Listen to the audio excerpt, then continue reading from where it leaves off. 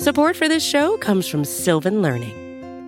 When children love learning, they can tackle any challenge life throws at them. Sylvan's Insight Assessment can help you determine if your child is ready for what's ahead. It can also identify gaps in learning and point out areas that could be of concern for your child so they can tackle what's to come. And right now, it's the best price of the year at $29. Go to sylvan29.com to learn more and get your child's assessment for only $29. That's SYLVAN29.com.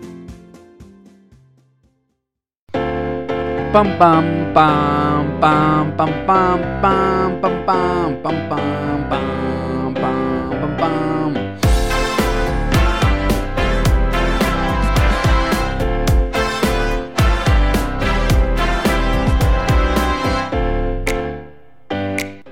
Hola a todos, bienvenidos a Cowboys Hoy. Mi nombre es Mauricio Rodríguez y como todos los sábados los voy a estar acompañando el día de hoy para hablar de los Vaqueros de Dallas completamente en español a través del canal de Blogging the Voice por Spotify, iTunes o donde ustedes prefieran escuchar sus podcasts favoritos. Tenemos un programa interesante el día de hoy. Vamos a estar platicando acerca de un ranking que todos los años genera controversia entre los aficionados de la NFL y por buen motivo, y ahorita vamos de hecho a generar un poco de controversia con unas cuantas opiniones y además vamos a platicar de Dak Prescott. No se preocupen, no vamos a platicar del contrato ni nada por el estilo, todo eso ya quedó atrás, al menos por un año. Ya en el 2021 nos preocuparemos un poco más por la situación contractual de Dak, pero vamos a hablar de su posición entre los quarterbacks, y es que es un tema relacionado precisamente con el ranking que platicábamos, que es el NFL 100. Todos los años,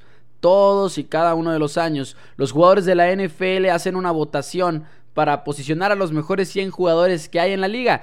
Y lamentablemente uno puede decir que los jugadores pues saben mucho de fútbol americano porque pues juegan y son los que crean la liga de la NFL, son los que nos dan este contenido de tanta calidad, estos partidos tan intensos. Sin embargo, al parecer no son muy buenos evaluando a sus compañeros. Y seamos sinceros, no son tan buenos en este sentido. ¿Por qué? Porque cada año vemos pues un mal ranking. La verdad es que eso es lo que vemos. Una que otra cosa la sacan bien, pero muchas veces sacan cosas mal. Y de eso vamos a estar platicando también el día de hoy.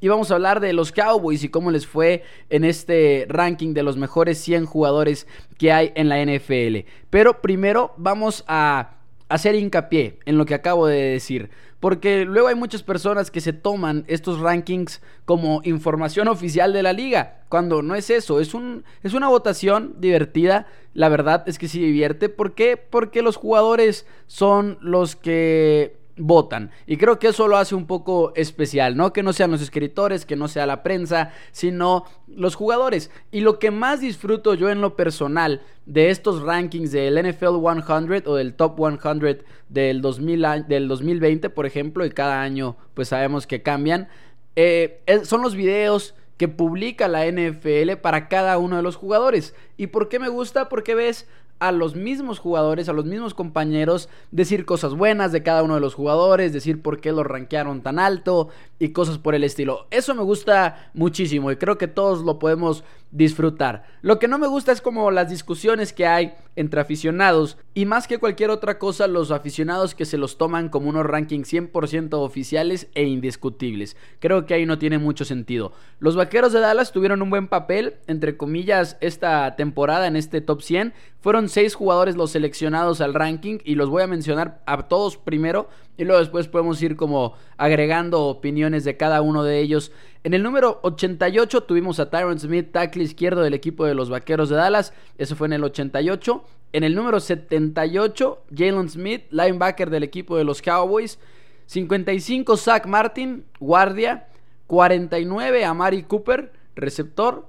46, Dak Prescott. Y hasta el número 24 tenemos a Ezekiel Elliott, que fue el mejor vaquero de Dallas seleccionado en esta lista este año, que le fue mejor en el 2019 y creo que esta es la de las peores posiciones que le ha tocado hasta el momento. Pero ok, empecemos por Tyron Smith. Tyron Smith me parece que es una evaluación un poco justa. Digo, los jugadores de la NFL en esta lista siempre subestiman, entre comillas, a los linieros ofensivos y siempre los ves muy muy abajo. Incluso los mejores de cada una de las posiciones los ves extremadamente abajo. Con Jaylon Smith en el número 78 tampoco tengo mucha queja. La verdad es que es un buen linebacker. Tuvo un excelente 2018, pero tampoco tuvo una temporada el año pasado muy brillante. Siendo sinceros, los linebackers de los Dallas Cowboys dieron un paso para atrás. Leighton Vander Esch quizá haya sido por salud, pero en el caso de Jaylon Smith, pues también fue por la situación que lo rodeaba, ¿no? Una línea defensiva que no estaba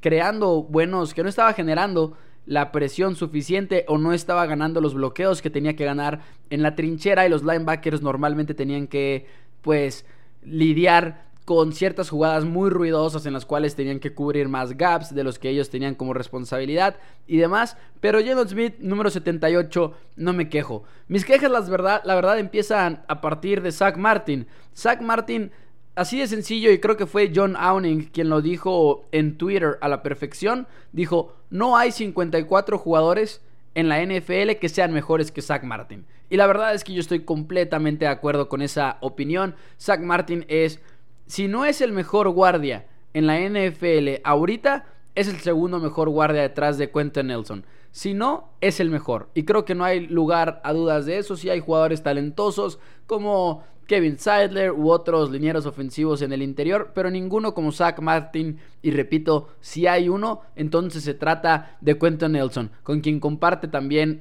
alma mater, Zach Martin. Pero, híjole, la verdad es que, como les digo, los linieros ofensivos normalmente son muy subestimados en este sentido por la lista del NFL 100, pero además de eso le sumas a Martin, que claramente es el mejor en su posición o el segundo mejor en su posición, y lo pones en el número 54, en el número 55, perdón, y en el número 49 a Amari Cooper. De nuevo, creo que debería estar quizá un poco más arriba, pero tampoco me causa tanto enojo como el que me causa Zach Martin. El número 46 es Dak Prescott.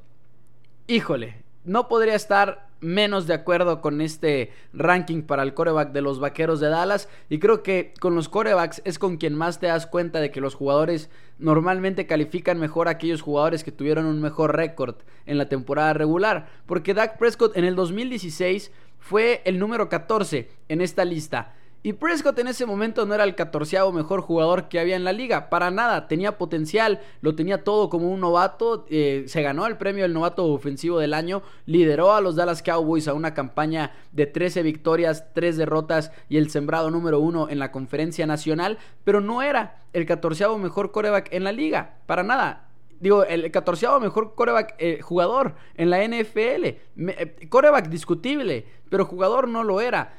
Ahora, Dak Prescott del 2016 no es un mejor jugador que Dak Prescott del 2019. Así, si querían desacreditar rápido qué tan válido era este ranking, ahí lo tienen, creo, la explicación perfecta.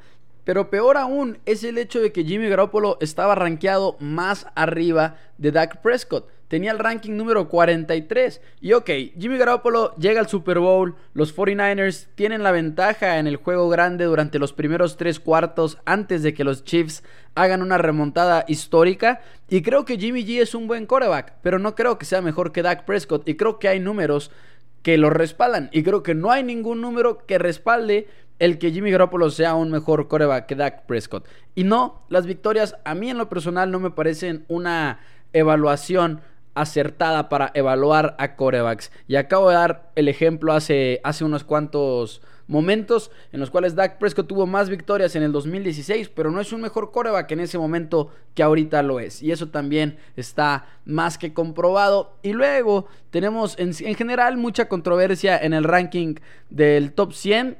Ezekiel Elliott en el número 24 es el último que es seleccionado, y pues bueno, encima de él están jugadores como de su posición de Saquon Barkley. Christian McCaffrey es uno de los mejores, lo cual también me parece justificado. No, Saquon Barkley está detrás de Ezekiel Elliott en el número 31, pero más adelante tenemos a Christian McCaffrey, tenemos a Dalvin Cook, y que eso lo entiendo. Al final de cuentas, Zeke es uno de los mejores corredores en la NFL, pero está cerrada la discusión. Y creo que si dices que Saquon es mejor que Zeke, hay un argumento. Creo que si dices lo mismo de Dalvin Cook, igual y no. Pero en el tema de Christian McCaffrey también creo que ahí está la discusión. Aaron Rodgers en el número 16. ahí de nuevo tenemos la clara parcialidad a favor de los equipos que tuvieron buenos récords de victorias y derrotas, que los jugadores toman sus decisiones mucho en eso. El número 16, Aaron Rodgers. Y Rodgers es un buen quarterback todavía, muy buen quarterback, pero ya no es un mariscal de campo de élite y ya no es uno de los mejores en la NFL. Tom Brady, número 14, en mi opinión el mejor de toda la historia, pero de plano no lo hubiera puesto tan arriba a estas alturas de su carrera. Creo que ha bajado su producción, sobre todo en el 2019. Igual y fue por lesión, igual y no, pero híjole, yo diría que no se merecía ese número 14 en este punto de su carrera. Y finalmente tenemos a Patrick Mahomes en el número 4, quien en mi opinión es el mejor mariscal de campo en toda la NFL. Número 2, Russell Wilson. Y número 1, Lamar Jackson. Entiendo que le hayan dado a Jackson el número 1. No estoy de acuerdo en lo personal, creo que era Mahomes. Pero pues Lamar viene de una temporada de MVP y es difícil que en medio de la temporada del 2020 los jugadores no votaran por el jugador que estaba destrozando a todos aquellos que estuvieran enfrente de él. Pero de todas maneras creo que Mahomes debió haber sido el número 1, que Aaron Rodgers debió haber estado calificado mucho, pero mucho más abajo. Y ahorita vamos a hablar un poco más de Aaron Rodgers, por cierto, más adelante en el programa el día de hoy. Una de las preguntas principales con las que yo me quedé después de este ranking es ¿dónde hubiera quedado Travis Frederick? Porque Travis Frederick también siempre lo vemos en esta lista de jugadores. Sin embargo, ahora decide retirarse, su carrera termina. Los Cowboys tienen una incógnita bastante importante que atender en la posición de centro. Igual iba a ser Connor McGovern, igual va a ser Tyler Biadasz o va a ser Joe Looney. Looney lo hizo en el 2018 muy bien. McGovern, yo tengo la teoría de que los Cowboys, desde que lo seleccionaron en la campaña del 2018, en el draft del 2018, tenían una idea de que Frederick se iba a retirar. Y Frederick lo dijo en su anuncio de retiro, que es algo que ya había pensado. Y McGovern, lo que pasa es que no nada más jugó guardia en la Universidad de Penn State, sino también jugó centro y creo que tiene potencial en esa posición. Joe Looney lo hizo muy bien en 2018, pero no sé qué tan más allá pueda ir. Y Connor McGovern igual y tiene ese potencial. Y bueno, Tyler Biadasz es un jugador muy bueno, muchas lesiones en su carrera en Wisconsin, y creo que es el menos probable de los tres de terminar con ese puesto titular, al menos hablando de la temporada del 2020. Pero Travis Frederick, ¿dónde hubiera quedado en esta lista de los mejores 100 jugadores que hay en la NFL este 2020? Es una de las preguntas que más clavadas tengo en este momento. Y hablando de rankings, esta semana para InsideTheStar.com escribí mis rankings de quarterbacks en la NFL rumbo a la temporada del 2020 y obviamente fue un artículo algo controversial para muchos. ¿Por qué? Porque es un ranking de quarterbacks y eso era de esperarse, debido a que evaluar a un mariscal de campo es difícil y cada quien va a tener una opinión bastante diferente. Pero lo que hice yo fue rankearlos del número 1 al número 32 y me sorprendió mucho la posición en la que puse a Dak Prescott. Y soy aficionado a los Vaqueros de Dallas, sí, pero en mis programas y en mis artículos tiendo a ser muy, muy objetivo, lo más objetivo que pueda hacerlo. Y en mi opinión, nada más para ponerlos en contexto, tengo 7 categorías de quarterbacks y los dividí de esa manera. Dak Prescott se encuentra en la segunda categoría de mariscales de campo. La primera es una categoría muy chica, nada más son 3 quarterbacks y son los 3 mariscales de campo que yo considero élite en la NFL. Y hay muchas personas que entregan el título de quarterback élite a muchos mariscales de campo. Sin embargo, yo lo limito un poco más y mis quarterbacks élite en este momento en la NFL son Patrick Mahomes de los Kansas City Chiefs. Lleva poco tiempo en la NFL, sin embargo es espectacular y no hay palabras para describir lo bueno que es en todos los sentidos, extendiendo la jugada, es preciso, tiene un poder en el brazo incomparable y además brilla en momentos difíciles. 3 déficits de 10 puntos o más en la postemporada, incluyendo en el Super Bowl, y lo remontó para su primer victoria en el Super Bowl. Eso para mí es muy especial. Russell Wilson en el segundo lugar, también lo tengo como un mariscal de campo élite. Drew Brees, que tiene 41 años de edad y mucha gente cree que ya acabó su carrera, yo diría que todavía no.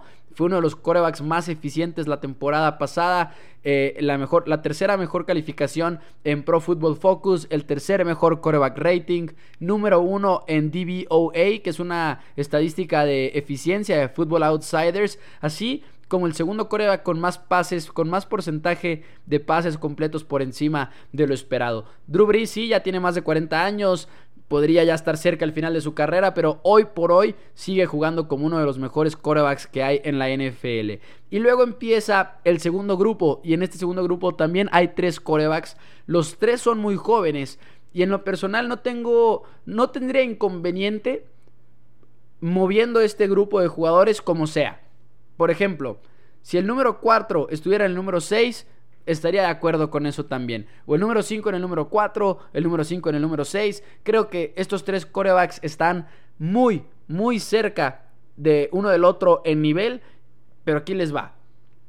En la posición número 4 tengo a Dak Prescott de los Dallas Cowboys. En la posición número 5 tengo a Lamar Jackson de los Baltimore Ravens. Y en la posición número 6 tengo a Deshaun Watson de los Houston Texans. Si Watson estuviera en el cuarto, no lo discutiría. Si Lamar Jackson estuviera en el sexto, tampoco lo discutiría.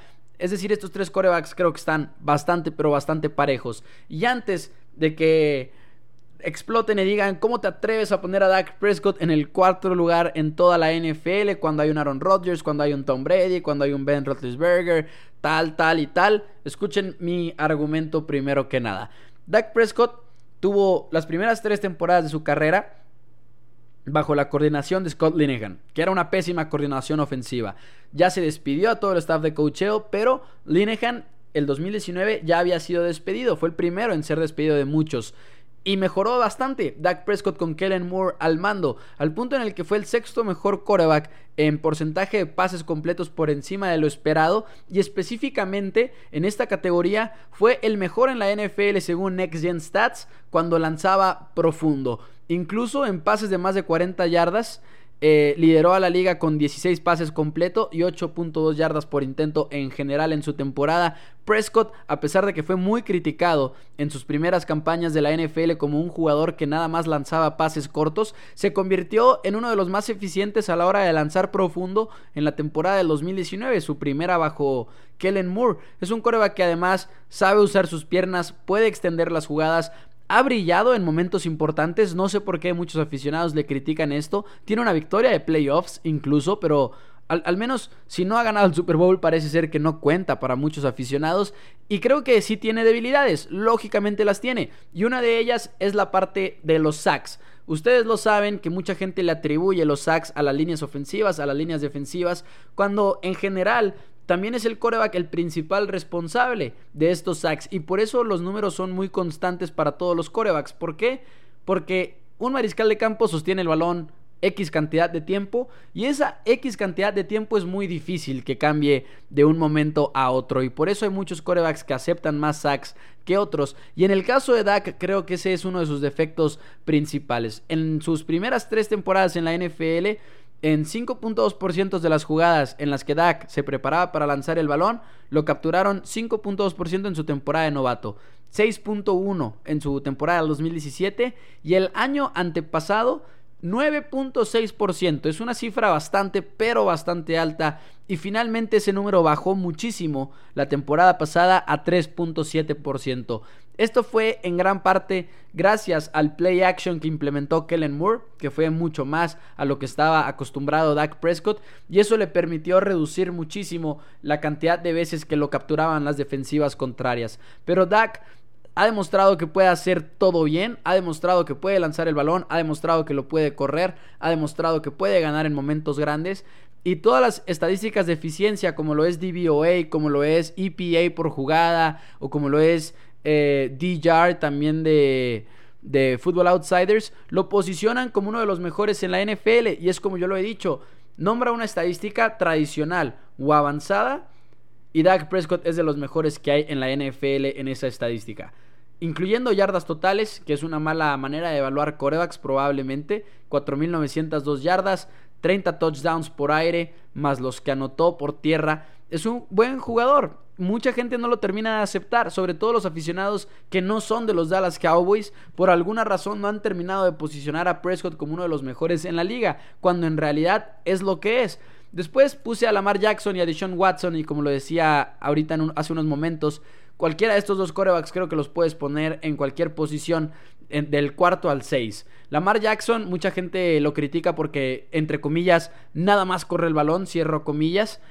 Pero la verdad es que eso no es cierto. También lanza el balón de manera efectiva. Y además, no hay que subestimar la parte de que corre el balón, porque es algo único. Y esa cuestión de que sea único lo hace un quarterback top 5 en la NFL, en mi opinión. Y después tenemos a Deshaun Watson, que tiene un muy buen brazo. Mucha gente lo considera un mejor quarterback que Dak Prescott. Sobre todo señalan al apoyo que lo rodea, lo cual creo que es el argumento más justo que puedes hacer si estás intentando hacer a Watson, si estás intentando calificar a Watson mejor que a Prescott. Pero también es cierto que la línea ofensiva de los Texans ha sido criticada un poco de más. La temporada pasada fue una de las mejores 10 unidades según el porcentaje de bloqueos ganados de ESPN a la hora de proteger en pase. Y de todas maneras, Deshaun Watson lo capturaron muchísimas veces, 9.4% de las veces en su carrera hasta el momento. Y eso es un problema de Deshaun Watson. Pierde a DeAndre Hopkins, a ver cómo se adapta. Ahora, capturan a Deshaun Watson por un buen motivo. Y ese buen motivo es que tiende a extender jugadas, y cuando extiende las jugadas hace cosas realmente especiales. Y finalmente pondría a las demás categorías, pero estos primeros 6 creo que ahí está Dak Prescott. En otras palabras, creo que Dak es un quarterback top 10 por seguro. Y en lo personal creo que del top 6 no lo puedes bajar. Del top 6 no veo cómo alguien pueda bajar a Dak Prescott. Nada más para platicarles el resto del top 10. En el número 7 tengo a Kirk Cousins. En el número 8 un jugador que los va a sorprender, Matthew Stafford. Pero ojo con lo que Stafford estaba haciendo en el 2019 antes de lesionarse. Número 9, Aaron Rodgers, que ha bajado mucho su nivel últimamente, pero sigue siendo uno de los mejores en la NFL. Número 10, Matt Ryan. Y bueno, ahí pueden leer todos mis quarterback rankings en la página de InsideStar.com con mi explicación y también mi proceso de cómo escogí a los quarterbacks y cómo los fui calificando poco a poco. Finalmente tenemos unas cuantas preguntas a través de @MauNFL. Hice una primera, segunda y tercera llamada para preguntas en el podcast de Cowboys Hoy. Y tenemos una de Abraham Boren que dice: yo escuché que los Cowboys van a tener 2 lugares para entrenar para poder tener un roster de 90 jugadores. ¿Qué tan cierto es esto? Hasta el momento no he encontrado ningún reporte de qué van a hacer los Vaqueros de Dallas en este sentido. Para los que no sepan a qué se refiere Abraham Boren, se refiere a que la NFL le dio la opción a los jugadores de mantener a 90 jugadores por un rato en training camp, pero aquellos equipos que no quieran bajar hasta la cifra de 80 jugadores van a tener que dividir a su equipo en por lo menos 2 grupos para poder entrenar. Entonces, si esa es la decisión que toman los Cowboys, efectivamente es lo que va a pasar. Román Gómez a su vez pregunta: ¿crees que los Cowboys hagan alguna otra contratación de última hora? Logan Ryan, Everson Griffin, Clowney, ¿alguien? Es una buena pregunta y creo que no. Creo que ahorita ya están muy tarde en el proceso. Estos jugadores tendrían que estar muy baratos para que los Cowboys los consideren, creo yo. Es importante también notar que el tope salarial va a bajar en el 2021. Todo parece indicar que va a bajar. Sería una sorpresa que no lo haga. Y la NFL puso este límite de $175 millones. Y ese es el mínimo. El tope salarial no va a ser menor a $175 millones en el 2021. Y esto es a mí lo que más se me hace interesante para los jugadores ahorita que están disponibles como agentes libres. El tope salarial, para aquellos que no lo sepan, es esta cifra base para toda la liga. Y a esa cifra base de toda la liga se le suma lo que a cada equipo le sobró del año pasado. Entonces, mi pregunta sería: ¿qué tanto los Cowboys y los otros equipos de la NFL van a querer ahorrar espacio este año para tener más espacio en el tope salarial del 2021 si este está limitado? Eso para mí va a ser un tema muy importante que hay que considerar, y por eso creo que si firman a un agente libre no va a ser a ninguno de estos 3. Creo que Everson Griffin sería una excelente contratación. Pienso lo mismo de Logan Ryan. Lo que me preocupa de Jadeveon Clowney es que creo que terminaría saliendo más caro de su valor real, pero en general creo que los Cowboys se beneficiarían de estos 3 jugadores, de cualquiera de estos 3, pero apostaría a que no lo hacen, apostaría a que no van detrás de ninguno de ellos. Amigos de Cowboys, hoy por hoy me despido. Eso es todo de mi parte. Muchísimas gracias por escucharme el día de hoy. Espero que estén teniendo un excelente fin de semana y yo los espero por aquí el próximo sábado. @MauNFL es mi Twitter, me pueden seguir por ahí. Muchas gracias, Go Cowboys.